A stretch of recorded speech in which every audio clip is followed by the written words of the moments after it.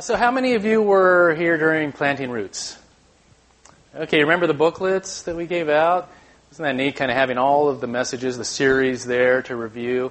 We're going to do the same thing with Advent. So we're going to be handing out those a booklet for Advent, and all of the GCs will get them and be able to go through them. You'll be able to take those and go through it with friends or family if you're not part of a GC. So we're really looking forward to that. And you'll hear more about Advent and the plan as time goes forward. My name is Eric. I am one of the pastors here. I'd like to welcome you, and it's good to see all of you guys. If you don't have a Bible, we have Bibles underneath the seats. We have Bibles in the back. If you have a smartphone, you can download an app called YouVersion and click on Live, and you can, by GPS, download the notes, and you can get all of the sermon questions and notes. And if you need a hard copy, they're on all of the communion tables around the room. You can pick them up there as well. So why don't you stand with me for the reading of God's Word.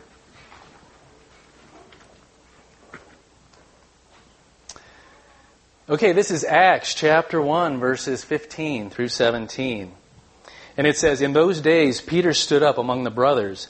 The company of persons was in all about 120, and said, 'Brothers, the scripture had to be fulfilled, which by the Holy Spirit spoke beforehand by the mouth of David concerning Judas, who became a guide to those who arrested Jesus. For he was numbered among us and was allotted his share in this ministry.'" Let's pray. Father, thank you for this morning. Lord, I pray that as we look at Judas, as we look at this series, and we realize, Father, that all of the bad guys in the Bible, that we're just like them, that it would magnify your love and your grace towards us, and that we would just see that you are so good and your plans are so much better than anything we could have ever imagined for ourselves. So, Father, we lift this time to you. I pray that you would speak to each one of us. In Jesus' name, amen. Have a seat. Welcome to Legends of the Fall, Week 7. How many of you were here for the Coloring Book All-Stars? Okay, so we took 12 weeks to look at all of the heroes in the Bible, all of the quote-unquote good guys, and we saw that those good guys, all except for Jesus, had flaws, and we were just very much like them. And now we're taking 10 weeks to look at all of the villains in the Bible, all of the quote-unquote bad guys, and what we're seeing is that we're not as different from them as we might think we are. So I want to play a little Jeopardy. Anybody know Jeopardy? Okay, you have to answer in the form of a question, right? The category is what we call these people. Are you ready? Marcus Brutus, Mir Jafar, Tokyo Rose, Benedict Arnold. Who are infamous traitors or betrayers? Okay, one more. The worst betrayer in the New Testament. Who is Judas Iscariot? Well, I'm glad you asked. That's a good question. That's what we're going to look at today, actually. Judas was one of the original 12 apostles. And we read in Mark chapter 3 in verses 13 through 19, it says this, that he, being Jesus, he went up on the mountain and he called to him those whom he desired. And they came to him. And he appointed 12, whom he also named apostles, so that they might be with him and that he might send them out to preach and have authority to cast out demons. He appointed the 12, Simon, to whom he gave the name Peter, James, the son of Zebedee, and John, the brother of James, verse 18, Andrew, and Philip, and Bartholomew, and Matthew, and Thomas, and James, the son of Alphaeus, and Thaddeus, and Simon the Zealot, verse 19, and Judas Iscariot, who betrayed him. Now, Judas is always listed last in the list, and he's always identified as the betrayer. His name Judas comes from the Greek form of the name Judah, which means praise. And it was a pretty common name at that time. And so Judas Iscariot was distinguished from all the others by adding the hometown that he came from, Kerioth, to the end. So Judas Iscariot, Judas from Kerioth. And he was really the only one. He was the only apostle from the southern kingdom in Judah. All of the other apostles were from the northern area of Galilee. So from the very beginning, he was already set apart. Now, how many of you have met or have heard of anybody named Judas in your lifetime? Anybody? No. Well, there's a good reason for that, right? His name has come to be known as one of the most hated and one of the most dishonored names in all of history. It's become synonymous with greed and treachery. And no parent who knows the biblical account would ever name their newborn son Judas, right? Apparently in Germany, it's even illegal to name your child Judas because it would bring harm to the child. Satan is another forbidden name. Go figure, right? I wonder about Adolf. I wonder if that one's okay. Not really sure. This is even most likely why the letter written by Jesus' own half-brother, Judas, was given the English translation of Jude, the second to the last book in our New Testament. So what do we know about this guy, Judas? Other than the general call that we just saw here in Mark chapter 3, his specific call to discipleship is not recorded anywhere in Scripture. He obviously was a willing follower of Jesus, and he left whatever job or enterprise he had to follow Jesus full time. But he probably followed Jesus for political reasons, and most likely for personal gain as well. So what Judas was looking for, he was looking for Jesus to overthrow the Roman authority and to restore the kingdom back to Israel. And so Judas, he was attracted to Jesus, but he was attracted to Jesus for all of the wrong reasons. He didn't want the kingdom for salvation or for spiritual reasons. He wanted the kingdom for all of the promises and all of the blessings and all of the benefits. He wanted all of the abundance that was promised as part of the kingdom. Hard to imagine that, right? It's not like us at all today. So there's good reason also, though, to believe that Judas was the most perceptive of all of the other disciples. You see, unlike the other disciples, Judas was a very experienced player here. And the fact that Jesus designated him of all the other capable disciples, including Matthew, who was the tax collector, to be the treasurer of the group's finances, it suggests that he was shrewd and he was astute. Now, all of the Jews of that time, they would have expected the Messiah to show up and deliver Israel from Roman rule and to judge all of the other nations and to set up this theocratic kingdom on earth. And Judas was probably the first one to recognize that Jesus' intentions were different, because Jesus always talked about spiritual things in a spiritual kingdom, not physical things. And so, as I said, Judas, he was always listed last on the list, and he's always identified as a betrayer. So let's talk about this for a minute. There are 40 verses in the New Testament where there's references to Jesus' betrayal. And in each of them, there's this implication of Judas' incredible sin. And after the mention of his death in the first chapter of Acts, he's not mentioned anywhere in Scripture. He just disappears. And it's actually very difficult to find a Bible commentary that records anything good about Judas at all. Even literary history, it amplifies this negative perception that we have of Judas. For example, Dante's Divine Comedy, it's this mythical representation of the punishment of the wicked dead, and it portrays hell in these ever-descending circles of severity. In it, Judas is condemned to the lowest level of the inferno, fit only for Lucifer himself. And there, Satan's hounds chew on Judas's bones for the rest of eternity. He's as deep in the pit as you can get. So I want to take a quick poll here. By a show of hands, how many think Judas is or should be condemned to hell? Anybody? Few? Okay. How many think that Judas should be forgiven? Anybody? More hands. Just like first service. You know what? I'm really proud of you guys. You're really a gracious church. See, there is this other side of Judas' story that we might overlook because of our own bias. You see, I think everyone would agree that Judas was a sorry example of a saint, and we would readily acknowledge all of his glaring faults. But I think we need to take the Apostle Paul's words to heart here in 1 Corinthians chapter 4.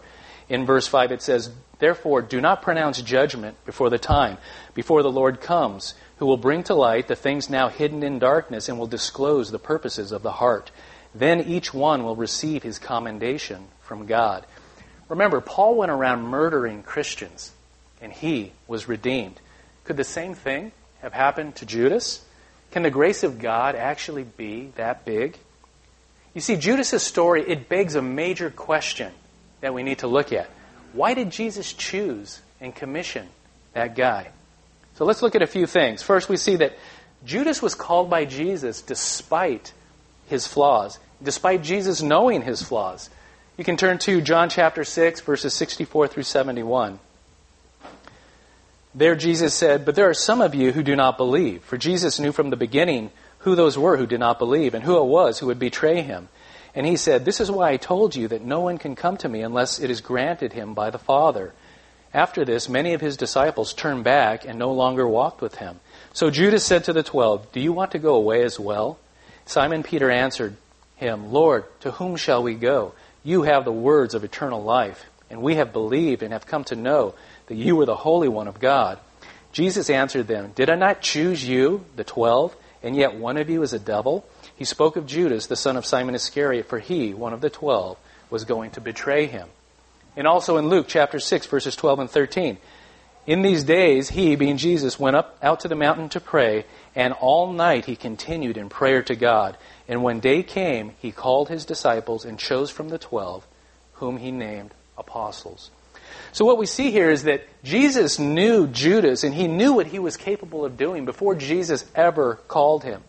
And we also see that Judas, along with all the others, was chosen right after Jesus had prayed all night about his decision.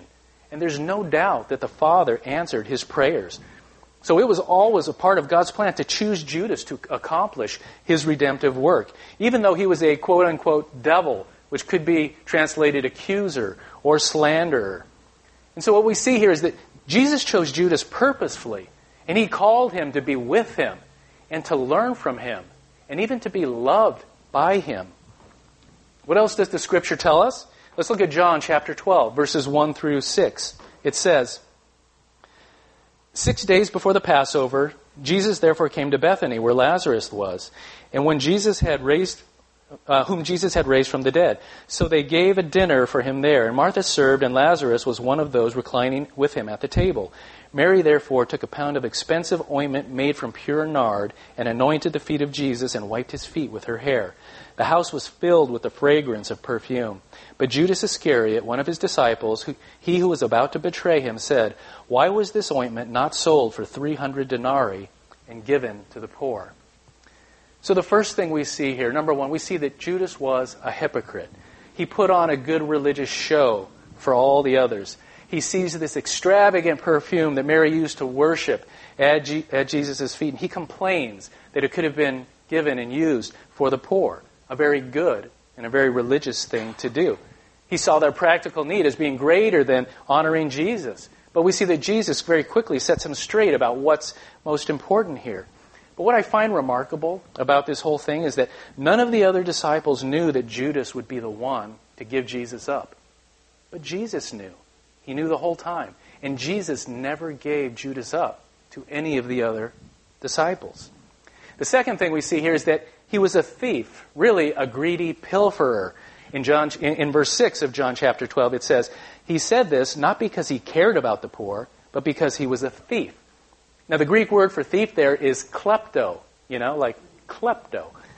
And so having charge of the money bag, he used to help himself to what was put into it. You see, he didn't mind helping out the poor and gaining the respect that came with that, but he was an opportunist. He was a klepto. Don't leave your good silverware out when Judas comes around. You got to be careful about that guy. He's always looking for an opportunity for personal gain. And the third thing that we see here is that he was a betrayer. I already mentioned there are multiple references to Judas's betrayal. But the word betray, like the word traitor, it incites disgust and contempt, especially as it relates to Judas. And what's interesting here about this Greek word betray, which is paradidomi, it can also be translated to deliver, or to transmit, or to bring forth, or to entrust. And if you use any of those words in place of betray, you get a bit of a different connotation. William Klassen, in his book, Judas, Betrayer or Friend of Jesus, he found that this Greek verb, paradidomi, used in the Gospels to describe what Judas did, it meant to hand over and not to betray, as it has been invariably translated. He says this, he says that in 59 occurrences of the word paradidomi related to Jesus' death, 27 are translated hand over or deliver when Judas is not mentioned, and 32 are translated betray when Judas is mentioned. And according to Klassen, and I quote, "Not one ancient classical Greek text has so far surfaced in which paradidomi means betray or has the connotation of treachery. Any lexicon that suggests otherwise is guilty of theologizing rather than assisting us to find the meaning of the Greek words through usage." You see, we have to remember that Jesus said on more than one occasion that ultimately it was Jesus himself who was responsible for handing over himself to the authorities. In Matthew 26, verse 53, Jesus said, "Do you think I cannot appeal to my Father, and he will at once send more than 12 legions of angels?" And the Apostle Paul, he would later put it this way in Ephesians chapter 2, "And walk in love as Christ loved us and gave himself," paradidomi, gave himself up for us, a fragrant offering and sacrifice to God. And so what we see here is that Judas was the person that God used to hand Jesus over to the temple priest. And all of it was according to God's plan and God's foreknowledge. We read in the Psalms, in Psalms 41, verse 9, "Even my close friend in whom I trusted, who ate my bread, has lifted his heel against me." See, the psalmist saw the future in that the Messiah would be betrayed by his own familiar friend. And in John chapter 17, verse 12, Jesus says, while he was praying to the Father, "While I was with them, I kept them in your name, which you have given me. I have guarded them, and not one of them has been lost except the son of destruction, that the scripture might be fulfilled." And so we have here this paradox. If it's in God's plan, can Judas really be held responsible? Can he?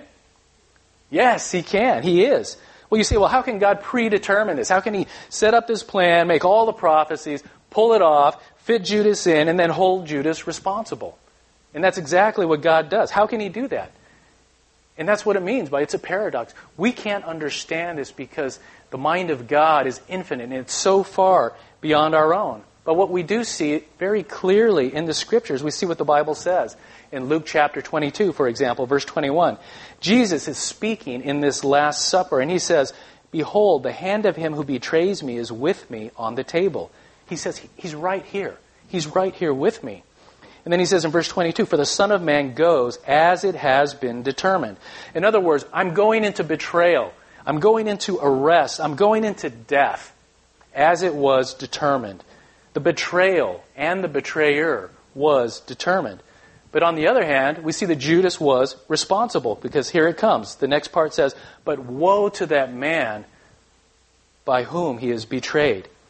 So on the one hand, it's determined. On the other hand, Judas is responsible. And it's kind of like Joseph's brothers that sinned by selling Joseph into slavery. But God used it to get Joseph where he needed to be so that God could deliver Egypt and Israel at the same time.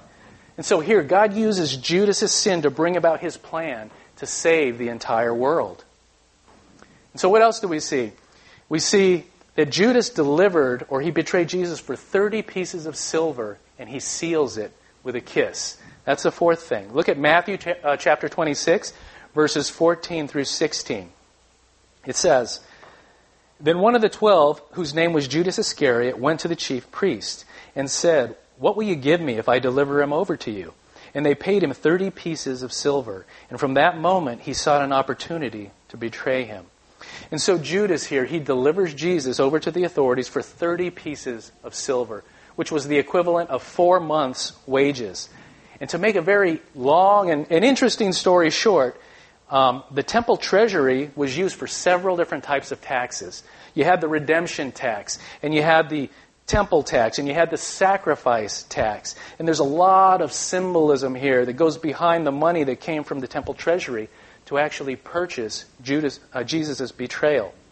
And in the Life and Times of Jesus the Messiah by Alfred Edersheim, he writes this. He says, "Yet nonetheless, do we mark the deep symbolic significance of it all, in that the Lord was, so to speak, paid for out of the temple money, which was destined for the purchase of sacrifices, and that he who took on him the form of a servant was sold and bought at the legal price of a slave?"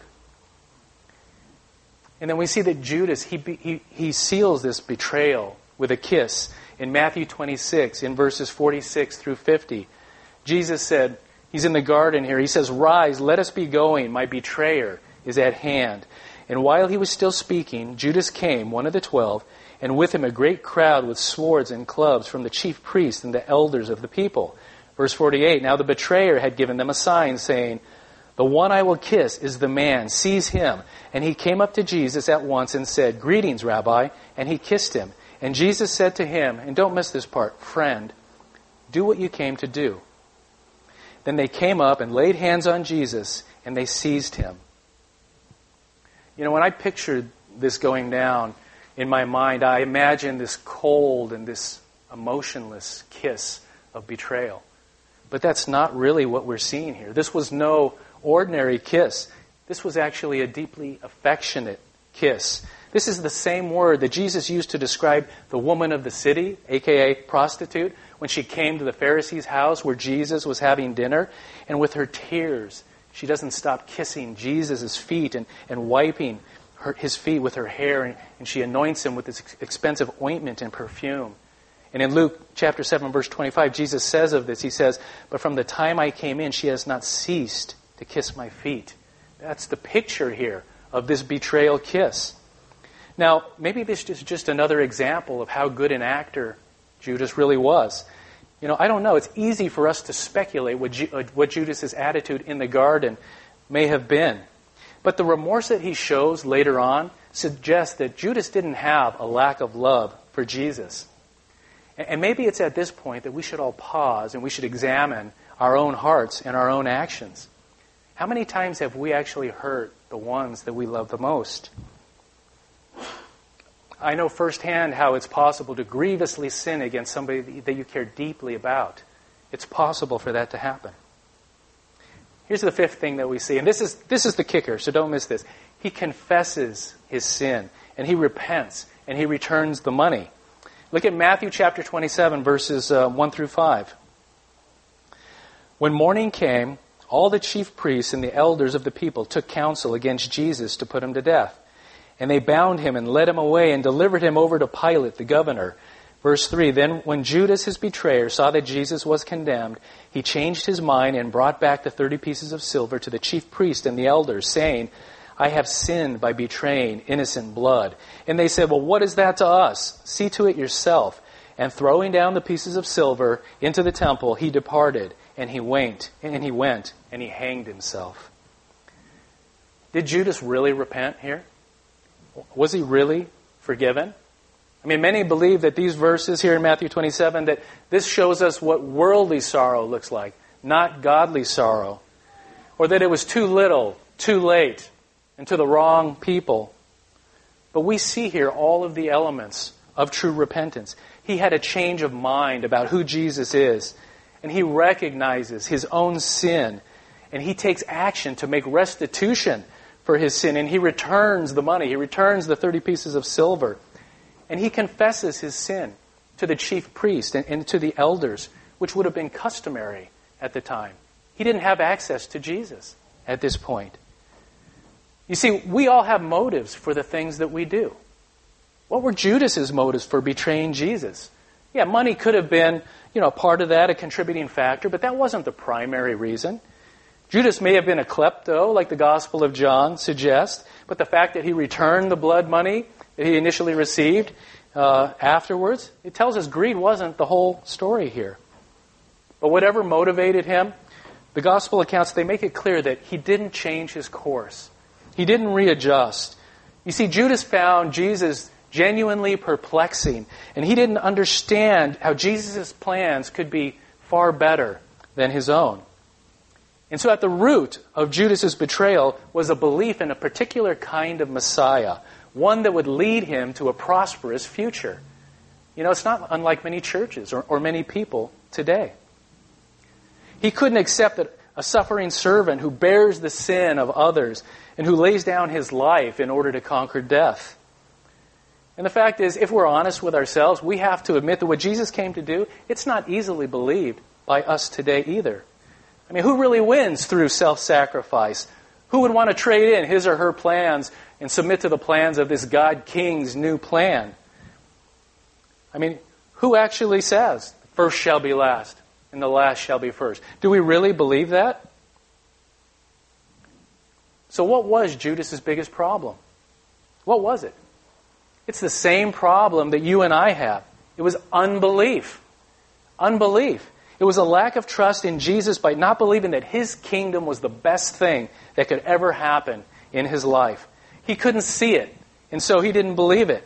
He chose his own path based on his own understanding rather than trusting in Jesus. And even at the very end, when he repents and he confesses his sin, he goes to the only representatives of God that he knows, the religious leaders whom he conspired with. But they could care less.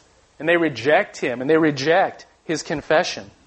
And here we see the difference between the law and between grace. You see, the law cannot pardon sin. There is no forgiveness in the law apart from atonement. And Judas probably felt that the only thing left for him to do was to atone for his own sin. And so what does he do? He tries to do that by taking his own life. He commits suicide. He sacrifices himself.